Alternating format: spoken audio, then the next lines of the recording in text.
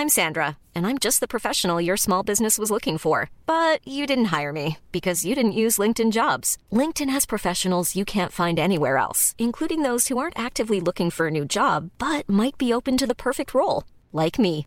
In a given month, over 70% of LinkedIn users don't visit other leading job sites. So if you're not looking on LinkedIn, you'll miss out on great candidates like Sandra. Start hiring professionals like a professional. Post your free job on linkedin.com/people today. Det är 10 stycken nakna män som står med rumpan mot med mer eller mindre bra kropp. Ja. Men det är ju tv-laget fotboll här i sin prakt någonstans. Han är en av Sveriges mest kända sportjournalister och han drar sig inte för att såväl kritisera som att hylla. Han har även skrivit böcker, haft flera podcasts, varit programledare för sin egen talkshow. Som om det inte vore nog är han även en driven entreprenör och lagledare för det legendariska tv-laget. Jag pratar om Patrik Ekwall. Ni håller i er, ni spänner fast er, nu kör vi!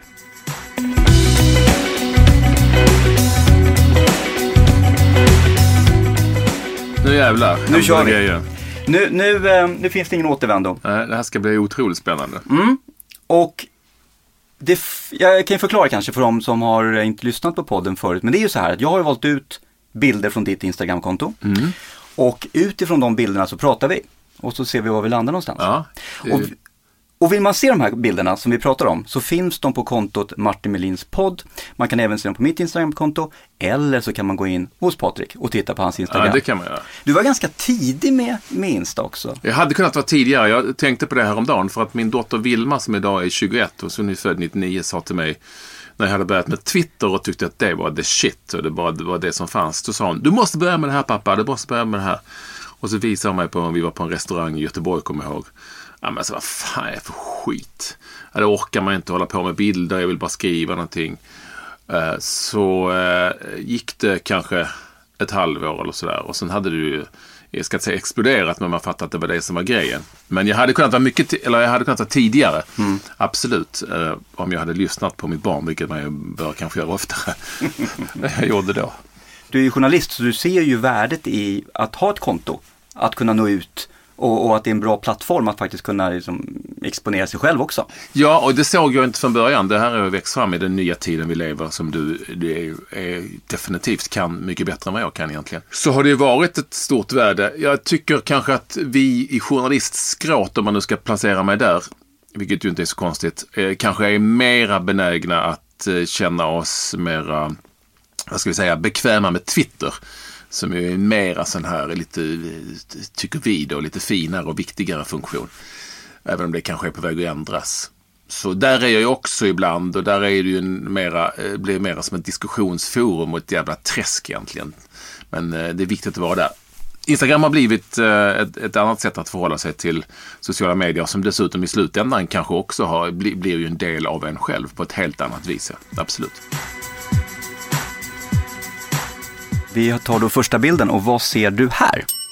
Det här är alltså då på ett träningsläger, jag tror det är Malmö FF som har träningsläger i Marbella på en plan och vi är ett gäng utsända där från olika tidningar och så, tv-kanaler som sitter och rapporterar, som man oftast gör då, live mer eller mindre om vad som händer eller inte händer. Och det är en rolig bild alltså i samband med att vi bevakar en träning. Det roliga är ju då att som man ser på den här bilden att man inte ser så mycket av träningen för man tittar ner i en laptop hela tiden. Jag tänkte på det här innan du skulle komma hit att det känns som att vissa personer som är, eller vissa journalister vill inte att man ska dela in journalistkåren i olika fack, i olika epitet. Man ska inte vara kändisjournalist eller ekonomijournalist eller sportjournalist. Har du något problem med att vara sportjournalist? Nej, alltså det här är ju en intressant fråga som just när titeln, det händer ju som du vet när man är med i olika tv-program eller vad det kan vara så frågar folk vad vill du ha för titel. Jag spelar inte med någon roll alltså. Säg och tyck vad ni vill om titeln alltså. Det spelar absolut ingen roll. Och vi kan ju, alltså om vi ställer frågan till dig, vad är du? Ja, du är ju polis, du är ju influencer, du är fotograf. Alltså till slut blir det svårt att veta riktigt vad är man och måste man vara någonting? Måste man vara titulerad någonting. Jag känner att jag inte behöver vara det. I grunden är jag ju journalist. Så sen så har man haft inriktningen sport. Men idag tycker jag inte alls det är viktigt. Och jag kan snarare bli besvärad av frågan. För att det snurrar till skallen på mig. Vad är du? Ja. Det beror kanske vilken situation man hamnar i, vem man är. Om jag är med i Nyhetsmorgon och pratar om personrån bland ungdomar, då står ju titeln polisinspektör. Ja. Men när jag är där och pratar kanske om att läsa mer böcker, att få folk att läsa mer böcker, då står det kanske ett författare på mig. Exakt. I ditt fall tycker jag det måste vara svårare, för att du måste nog ändå alltid vara polis. För även om du sitter på bokmässan och signerar böcker och du ser någon jävel klubba ner någon, så måste du ändå vara polis, eller hur? Då måste du ingripa. Det är ju min grund. Eller någonstans måste du ingripa, ungefär så. Skiljer du dig lite där, tror du, mot de andra journalisterna som tänker till exempel... På den bilden gör jag det definitivt. Ja, det gör du. Ja. Jag känner ju några sportjournalister. Och det är också roligt när man följer dig och även följer deras konton på Instagram till exempel. Ni har en väldigt rå, men hjärtlig jargong emellan. Är det konkurrens eller är ni liksom tajta kompisar som hjälper varandra och stöttar varandra? Det är både och egentligen. Det finns såklart en tyst konkurrens någonstans om att man tycker att man är bättre eller sämre eller vill ha någonting för någon annan och så. Sen så finns det ju en väldig tajthet mellan väldigt många, jag ska inte säga alla. Det här gamla lite så Expressen, Aftonbladet, konkurrensen, jag tror att den är på väg att suddas bort lite grann så. Tidigare var det så, när jag började i den här branschen på början på 80-talet, då var ju exempelvis som vi pratar TV, då var ju liksom SVT, de tyckte att de stod över allt och alla. Det var verkligen så att man kände att de pratade lite, de tycker vi andra är piss i Mississippi. Det har också förändrats sen det har blivit fler kanaler och en annan journalistik som det är idag med en annan direkthet och så att det har verkligen förändrats. Samarbetar man på ett annat sätt? Men i England till exempel är det ju så att där kan någon lyssna på en presskonferens och höra mest och bäst och så samlas alla eller intervjuat en spelare och så samlas alla kring den journalisten som ger citaten till alla. Och då tar man citatet ifrån honom då? Ja, alltså bjuder han på det. Men alltså där är otroligt kollegialt. Det har jag aldrig sett riktigt i Sverige. Det kan ju hända någon fråga eller man kan få ett sms, jag missade, vad sa han? Och så hjälper man ju till om man är liksom schysst. När jag tänker sportjournalister, framförallt då med kanske fotboll, så har jag vissa namn, 7-8 stycken kanske som är lite dominerande och syns och hörs. Ja. När det kommer de här nya journalisterna, de här 23-24-åringarna som kommer, har de lite respekt för er eller märker ni sånt eller? Ja, alltså jag har hört i efterhand med människor som har blivit äldre. Jag måste berätta en sak, att första gången jag var livrädd för dig och så. Och då kanske man kan gå tillbaka till sig själv och då kanske man själv hade, man träffade Arne Häger första gången man tyckte det var lite jobbigt. Så det kanske finns ändå någonstans. Ja, men så är det. Det är klart att ni är förebilder för många unga fotbollsintresserade som vill bli journalister. Ja, eller som de har följt i unga år och sen så blivit journalist själv och sådär. Såklart. Jag tycker ju ändå att det inte ska vara liksom lite för mycket respekt, för att det är viktigt också att vara sig själv och ta sig fram på det viset. Och till exempel så gjorde jag så att när jag började som 16-åring så att jag skrev av andras artiklar på journalister som jag tyckte skrev bra. Dels för att bli bättre på att skriva skrivmaskin som det var på den tiden, det gick skrivmaskin. Men dels också för att nu ska jag känna hur det känns att skriva så som Stig Bodin gjorde eller Lennart Jarevik eller Rune Smith och allt vad de hette på den tiden. Jag ska känna hur det känns att skriva som dem. Så då på något vis så tog jag in det och imiterade det sättet att göra saker och ting på och skriva i det här fallet.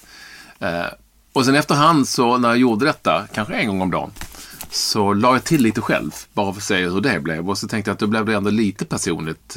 Det här var ju ingenting som publicerades, så skrev jag bara vad de gjorde. Och så lärde jag mig, och så tycker jag har tagit med mig lite längre fram att det är jättebra att se vad andra kan göra. Unga som gamla, det man tycker är bra, ta del av det, men att ändå försöka vara sig själv så mycket som möjligt. Och det tycker jag är viktigt. Vi tar nästa bild. Vad ser vi här? Jo, men det här är TV-lagets fotboll, en del av TV-lagets fotboll, och vi är någonstans i Norrland och spelat en match. Och kan det ha varit så att Erik Hagberg, som är med i laget, som ju en gång är vinnare av Paradise Hotel och dessutom jätteskicklig fotbollsspelare, han hade på något vis visat någonting naket någonstans. Jag kommer inte ihåg exakt. Och då ville vi vara lustiga och visa rumpor vi också. Det är ju en fantastisk bild, den här har jag glömt. Det är 10 stycken nakna män som står med rumpan mot med mer eller mindre bra kropp. Ja. Men det är ju TV-laget fotboll här i sin prakt någonstans. Ja. Och det kommer ut 2 stycken, jag tror det är en mamma och hennes barn, för det är ett café där mitt emot. Du vet, ett sånt där idrottsplatscafé. Gått in och köpt en glass eller någonting till barnet. Som kommer ut gående. När de kommer ut, man ser att de kommer gående i fönstret där man ser att morsan liksom hoppar till och så står vi där. Det finns ju vissa av de här som är med i laget som gärna visar bara överkropp. Ja, och vissa som inte gör det. Men vi hade ju också under en lång period att om man tar av sig bara överkropp efter matchen så är det 1000 kronor böter. För ingen ska komma här och vi tjockisar kände oss jättedumma ju. Men Abkar, han tar den 1000-lappen. Ja, han tar ju också. Abkar Barsam, när han har varit med, är ju också den enda som värmer upp utan strumpor i fotbollsskorna för att solen ska ta över hela kroppen. Det är ju så jävla roligt. Berätta om TV-laget. Ja, TV-laget går ju långt tillbaka, och Bengt Bedrups tid och så, 50-talet nästan, med 60-talet säkert, och jag hade varit med någon gång och tyckte det var roligt, och sen så blev ju Bengt Bedrup blev han ju sämre, och det skulle fortsätta, och då tog jag över liksom stafettpinnen lite grann. Först hette det TV4-laget lite grann, och sen så tog jag över stafettpinnen, och det är ju då ett lag som åker runt till mindre städer, oftast orter, ibland stora städer, och spelar. På Bengt Bedrups tid var det mycket för välgörenhet, även om jag vet att Bengt kammade hem med alla massa cashwell, minst sagt. Vi ville istället att de intäkterna som kom in skulle gå till arrangerande klubb, för vi känner att de sliter som fan liksom. Black Nix eller IF någonstans i Norrland för att få pengarna, så låt dem behålla pengarna. Och sen är det ju kombinerat med lite party och grejer, och vi tycker det är kul att åka runt och spela. Vi tar nästa bild. Vad ser vi här? Det här är för en ny sko som jag har släppt i min kollektion. Jag har ju ett märke som framförallt gör sneakers, italienska sneakers. Berätta, Difficult by P. Berätta om det. P står som inte för kissa utan Patrik. Intressant. Hur hamnar du där? Ja, det är ju också en jävla fråga, men jag kan svaret. För att inför ett handbolls VM eller EM 2011 tror jag det, på hemmaplan i Sverige, så hade vi inför mästerskap så har man alltid sponsrade kläder. Allt vad det nu kan vara. Och det är ju oftast jätteenkelt, för det är ju män i kostym och slips. Så det är ju inte så jävla svårt. Det kunde vara från precis vad som helst. Den här gången hade en sponsor precis hoppat av. Och då sa jag fixar kläderna. För jag var jätteintresserad av att titta på designers och rita kläder och sådär. Så jag gick liksom vid sidan av hos Cavalier i Borås som gör kavajer eller kostymer. Och lärde mig hantverket lite grann. Som en hobby, ingenting annat. Så då gjorde jag det här tillsammans med Cavalier kläderna till det här mästerskapet som vi hade. Det blev liksom lite halvsuccé, så jag tänkte jag ska göra det här på hobbynivå. Så då började vi med kostymer och bildade det här Difficult by P. Och sen, det var ju lite mest på skoj, men sen så bara växte det och så blev det större och större. Sen så tröttnade jag på kostymer, för ju större det blev, ju mer meck blev det, inte minst vi hade ju liksom inga butiker, vi sålde ju mest online. Och du vet, jag vill ha 50 byxor och 52 och det ska bli, alltså det orkar inte. Jag tyckte att det var svårt att göra saker och ting annorlunda. Även om det gick relativt bra för att vara en hobbyverksamhet. Och så ville jag hela tiden göra skor, sneakers, det var liksom min grej. Så letade jag på nätet, hittade en fabrik i Italien, i Venedig, åkte dit och pratade. De gör ju fortfarande alla typ så här Louis Vuittons och Dior sneakers. Så då tänkte jag, vad kräver de av mig? Vilka volymer? Nej, men han tyckte att jag var en rolig prick och sådär. Han, chefen där på fabriken. Så de stoppade in mig där ibland i den här produktionen, så kunde jag ganska små volymer. Ja, sen har det bara utvecklats, sen har det blivit större och större. Och då plötsligt så var det liksom semi-allvar. Och där har det väl stannat så, utan att utvecklas mycket mer, för att då blir det för mycket. Så jag ritar alla skor. Ritar och designar alla skor. Du gör dem helt själv? Helt själv. Jag syr ju inte dem såklart. Det gör jag. Nej, men designar dem helt själv. Och allting. Vad häftigt. Så åker ner till fabriken då. Nu har det ju såklart inte varit läge på ett tag. Men så åker ner till fabriken och så sitter vi där och så säger de: "This is impossible, Patrik." Men man tittar ju på vad andra har gjort och så. Det är ju, man uppfinner inte hjulet alla gånger. Men så lägger man till sin egen touch och tittar på sulor och går och känner på läder som vi jobbar med. Men även med andra material och så vi sample. Alltså det är jätteroligt. Det är det roliga. Det jobbiga är det nyss visar liksom marknadsföring, hålla på med allt det, och säljandet, det är liksom, det tycker jag faktiskt är rätt tråkigt. Så det sköter vi på annat håll mest egentligen. Men det är ju fortfarande jävligt roligt. Och nu ska det bli superkul här och titta liksom på. Fabriken har legat nere, den ligger i Venedig, Italien, du hör ju själv. Den har ju legat nere och vi har haft lite på lager, men nu är de igång igen. Och nu kan jag kanske snart åka ner och sitta och rita. Jag har ju ritat på nytt. Jag ritar typ med kritor, som är min dotter Tindra som är 7 år, hennes kritor typ nästan. Och sen så skickar jag ner till dem och sen så åker jag ner på ett möte och sen så aktualiserar vi det genom att känna och klämma och titta på kanske andra modeller och titta på olika sulor, och så sätter vi ihop det. Så jag får ju liksom lite hjälp i hantverket, för att det har jag inte klarat helt själv. Men ingenting godkänns, ingenting körs utan det godkänns av mig, och jag har min hand i allt. Men sen i själva hantverket är så de är ju handsydda skor, så dyra grejer. Så då gör de ju allting själv där på plats. Nu gör vi lite hoodies, lite t-shirts här har vi också gjort under tiden, för att vi har inte haft några skor på lager. Vi tar nästa bild. Vad ser vi här då? Ja, men titta, det där är ju, fan jag ser fitt ut där. Det här är ju från Let's Dance 2007 var jag med. Det var andra året som Let's Dance existerade. Och jag dansade med Karin da Silva. Det där är ju någon dödslyft, va?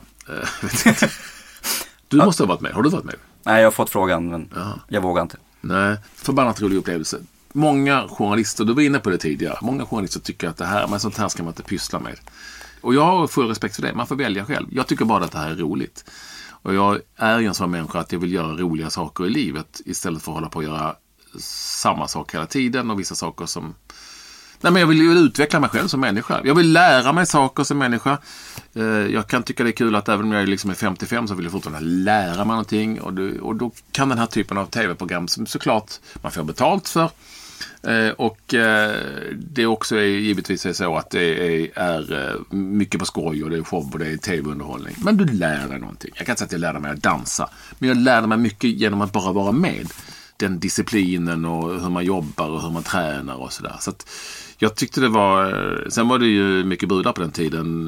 Det var ju supersingel och bra tryck. Så det fanns ju sådana skäl också såklart för en ung karl att vara med. Liggs det mycket Let's Dance? Ja, då gjorde det. Ja. Alltså på den tiden... Alltså jag var inte säker på att det låg så mycket i själva...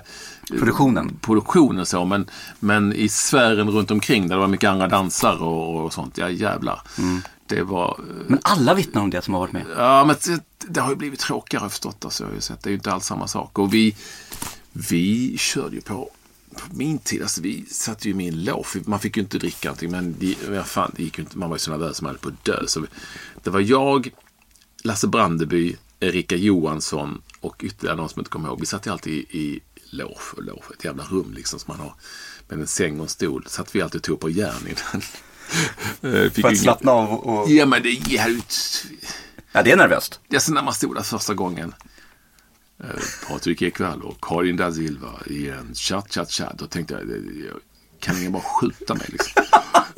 Vad gör jag här? Ja, det här... Och, du vet, och när jag gick ut på den scenen där, jag dansade med denna fantastiska Karin da Silva. Vi blev också vänner för livet. Hon var på mina 40-50 års fester. Jag var på hennes bröllop och sådär. Och hennes bror Daniel da Silva och hans bröllop. Och, ja, vi var jättegoda vänner.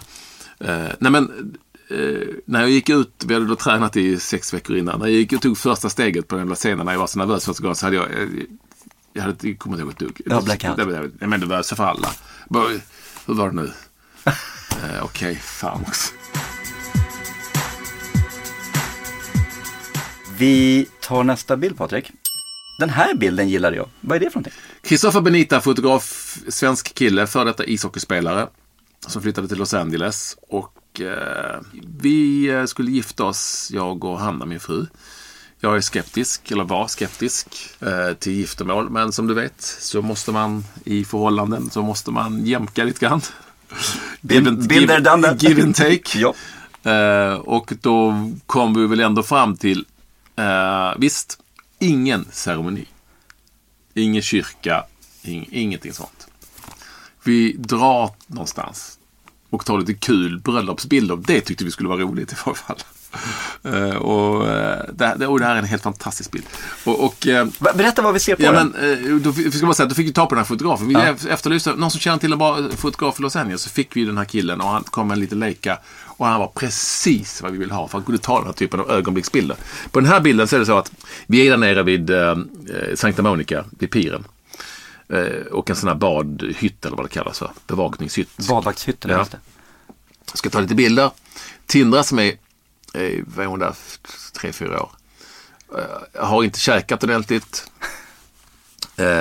Och tappade fullständigt. Jag vill ha mat. Eller när jag är hungrig och bara skriker rakt ut. Min dotter Vilva, som också syns på bilden, tappade på situationen, som du ser. Och jag har gett upp och Hanna försöker på något vis stryka Tindra med och säga att nu du får snart en glass. Någonting sånt. Jag tycker det är en underbar bild på alla sätt och vis. Det säger väl allt om en bröllopsfotografering i solsken där barn inte riktigt vill vara med. Och ni är väldigt uppklädda också. Ja, vi är superuppklädda, ja. Exakt. Det är en av många bilder som han tog. En fantastisk fotograf. Måste säga att den häftigaste jag har jobbat med någonsin. För att han gjorde ingen grej av det. Han bara gick med och så klick, bang, med en liten Leica-kamera. Och det blev så jävla fina bilder. Exakt som vi vill ha det. Och det här är en sådan bild. Det är en underbar bild alltså på alla sätt och vis.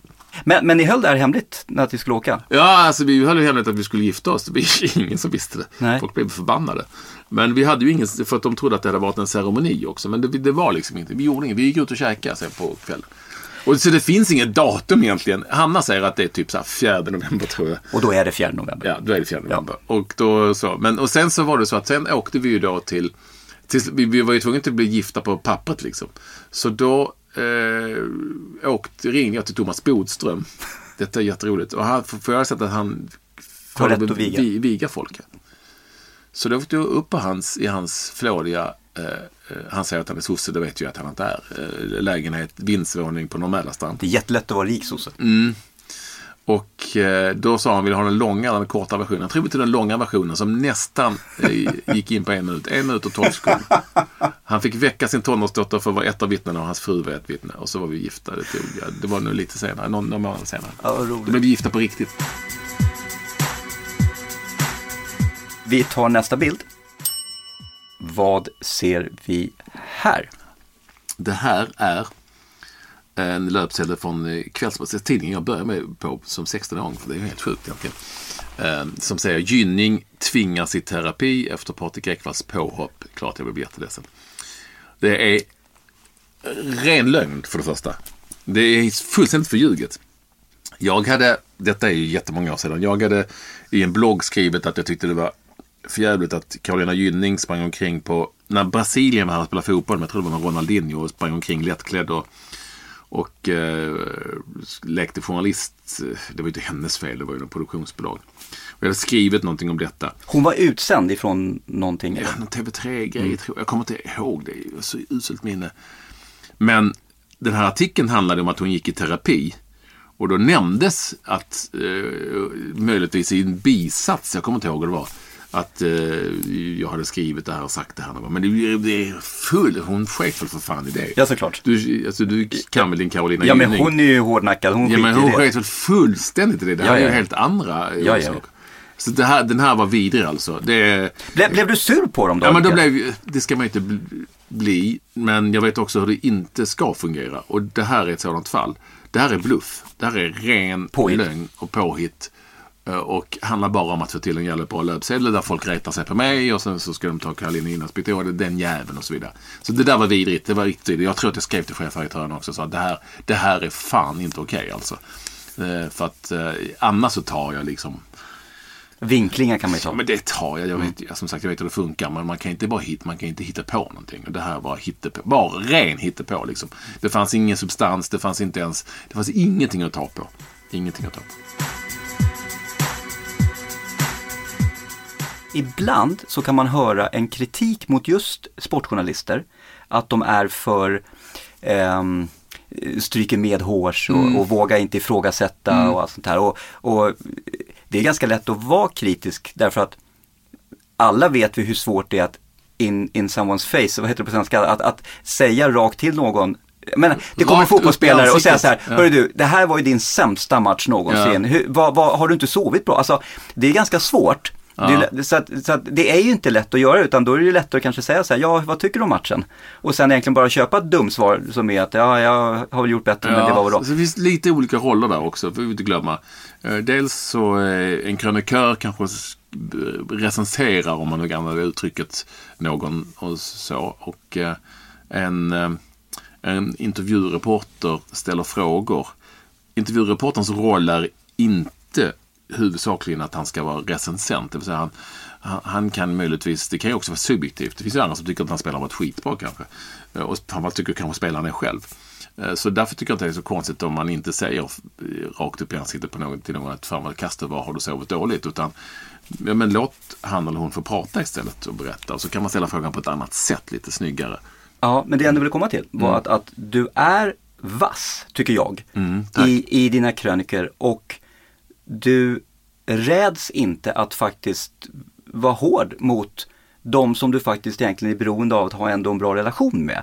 Du går på Hamrén, du kan gå på Zlatan, du kan gå på, och jag tycker det hedrar dig faktiskt. För att jag tycker ibland kan jag också känna lite grann det här, men var lite mer kritisk, du journalist nu. Men jag tycker att du har det. Sen är det ju så, vad du och andra tycker kan ju vara helt annorlunda än vad journalisten som skrivit tycker. Så kan det ju vara. Viktigt att veta. Det är ju inte så att det är inte heller inte så att det finns ett självändamål i att vara kritisk. Jag har aldrig haft någon som helst problem, till exempel, om vi nu tar Zlatan som ett sånt exempel. Man får inte tycka någonting mitt emellan om det, kan man få en känsla av, i alla fall i mitt yrke. För att tycker man att du har gjort en dålig match, då skriver folk att man är Zlatan-hatare. Och tycker man att du har gjort en bra match, så tycker folk att man slickar dig i röven. Mycket av kritiken kan kännas personligt.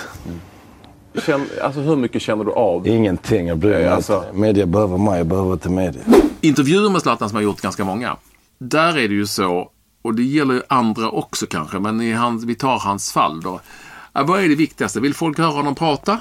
Eller vill folk att han ska bli provocerad och gå därifrån efter 1 minut? Man får välja där lite grann. Och jag visste också av erfarenhet när det gäller honom. Det blir taggarna utåt om du provocerar för mycket, om du ger dig in i recensioner, och då får du ingenting. Då är det mussla. Jag tycker inte det var bättre. Jag tyckte det var sämre, för du fick ingenting. Vi tar nästa bild. Vad ser du nu? På bilden är det ju jag, Dr. Alban och Thomas Brolin. Och ni har väl träffats av en anledning här, tror jag? Ja, men alltså, de sitter med min bok som de har fått av mig, som heter, en av mina böcker som heter Vill du så kan du, en 35-årig sportjournalistikens tjänst. Berätta om den här boken. Den här boken kom ju till efter, alltså, jag gav först ut en bok som var mer ett sammanställning av massa bloggmaterial som jag gjorde. Den här boken kom ju ut efter det att jag fick sluta på TV4. Och då fick jag flera olika ganska många så här bokförlag som hörde av sig, mer eller mindre suspekta, om att ge ut en bok och skriva om vad som hade hänt, och jag hade väl någon tanke och idé att kanske göra det här någon gång i mitt liv och så. Blev lite terapi nästan efter jag fått det liksom chockartade som jag tyckte då beslutet. Så det var kul att sitta och skriva vid köksbordet typ. Jag tycker vi tar sista bilden. Vad ser vi här? Jag tror att det här är 2014 eller 2015. det är OS-final kanske. Är det OS-final kanske? OS-final. Sverige-Danmark. Sverige-Danmark. Det är lite svårt att se vad det är. Alltså jag tror det är en OS-final. Och jag tänkte bara koppla till att... Det är mera handboll du tänker på, eller? Ja, alltså vi kan ju börja med att säga att vi spelar in det här, det är ju lördag idag. Och den här podden kommer ut på tisdag, så det här är alltså 3 dagar sedan. Och Sverige spelar ju VM-final. Ja, alltså idrotten i all sin charmaste och skönaste prakt. Jag kan faktiskt inte komma på så mycket mera jag har varit med om under mitt liv som har varit så här befriande, sensationellt och härligt som detta handbollslandslag. Ny förbundskapten, massor med avhopp inför VM. Många vill inte åka till Egypten och det var pandemi och sånt som man såklart ska respektera. De drabbades av coronafall i truppen. De fick träna 2-2 i Eskilstuna. De fick vara isolerade på sina rum och så fick de gå promenader. Alltså 2-2 handboll är inte bra. Så det är ingen bra träning. Ja. Och de hade typ 2 träningspass. Flera spelare som knappt hade spelat några landskamper. Och de har varit så otroliga och tagit sig hela vägen till VM-final. Det säger så mycket om vad lagmoral och lagkänsla kan betyda, kanske till och med mer än kunnande ibland, och inte minst efterhand tycker jag nu självförtroende. Det är ju också en otrolig i betydelse i olika sammanhang. Det vill säga att men det här bara går. Nu kör vi. Och vi har ingenting att förlora. Jag är smått förälskad i det här fenomenet. Det var helt omöjligt. Det är egentligen helt omöjligt. Och ändå så lyckas det. Jag tycker att det har varit fantastiskt att följa. Jag hade gärna varit där på plats faktiskt. För handbollen är ju så vacker att jobba med. Det finns ett helt annat approach till omvärlden, skulle jag säga, än kanske en hel del fotbollsspelare har som lever i sin jävla bubbla och som tjänar alldeles för mycket pengar. Jag har inga problem att folk tjänar mycket pengar, det ska de göra. Och någon ska ju ha dem, det är inte bara klubbägarna som ska ha det. Men om du är ung och tjänar extremt sjukt mycket pengar så sätter du sina spår någonstans. Såklart det gör. De flesta. Såklart det gör. Om istället för att du måste jobba för det. Och där är alltså handbollsspelare, det är en dröm att jobba med. Vanliga människor liksom. Beter sig som vanliga vettiga människor, och så har det alltid varit sen jag jobbade med handbollen, och så tycker jag att det är liksom fortfarande när jag hör de här spelarna efter matcherna, oavsett vem de är. Vad roligt. Ja, har du sett några matcher? Grattis handboll. Nej, jag har inte sett enda match. Men vad har du gjort? Jag har varit på dejt. På alla matcher? Ja, på de 2 senaste i alla fall. Med samma? Det kan du inte säga här. Ja, men det har varit lite stökigt. Med vem? Nej, det kan vi inte säga. Är det någon som jag vet om det är? Nej, det tror jag. Nej, det gör det inte. Nej, frågar du? Kan jag säga. Ja. Nej, men jag ska se finalen ikväll. Nej, exakt, det är imorgon. Ja, söndag, förlåt. Ja. Finalen är på söndag, just det. Just det, så är det. Det måste du se. Ja, gud ja. Jag missar aldrig sånt här. Har ni inga handbollsspelare i branschen? Alltså, polisen hade ju ett bra handbollslag på 80- och 90-talet. Och det var ju mycket poliser som spelade, stora, starka. Men jag har aldrig varit riktigt handbollskille. Jag är AIK-are. Ja, AIK finns även i handboll nu, jag vet. Men jag har aldrig liksom... Men handboll är väl mera landslag så som man följer en klubblag kanske? På ja, så är det. Men det är ju som man kollar curling på OS. Liksom. Ja, exakt. Så att jag är ju intresserad av handboll. Alltså, jag är ju sportintresserad. Jag sitter ju slaviskt på alla mästerskap. Jag hade Linnea Claesson här som är en handbollsspelerska. Och jag sa just till henne, så följer du det? Och hon, nej, jag har missat det här. Och det känns någonstans som att jag har missat det här VMet. Jag har ju läst om det, så det är inte det. Men jag har liksom missat det, att titta på det. Och det grämer mig. Patrik, vi är klara. Tack så mycket, det var spännande.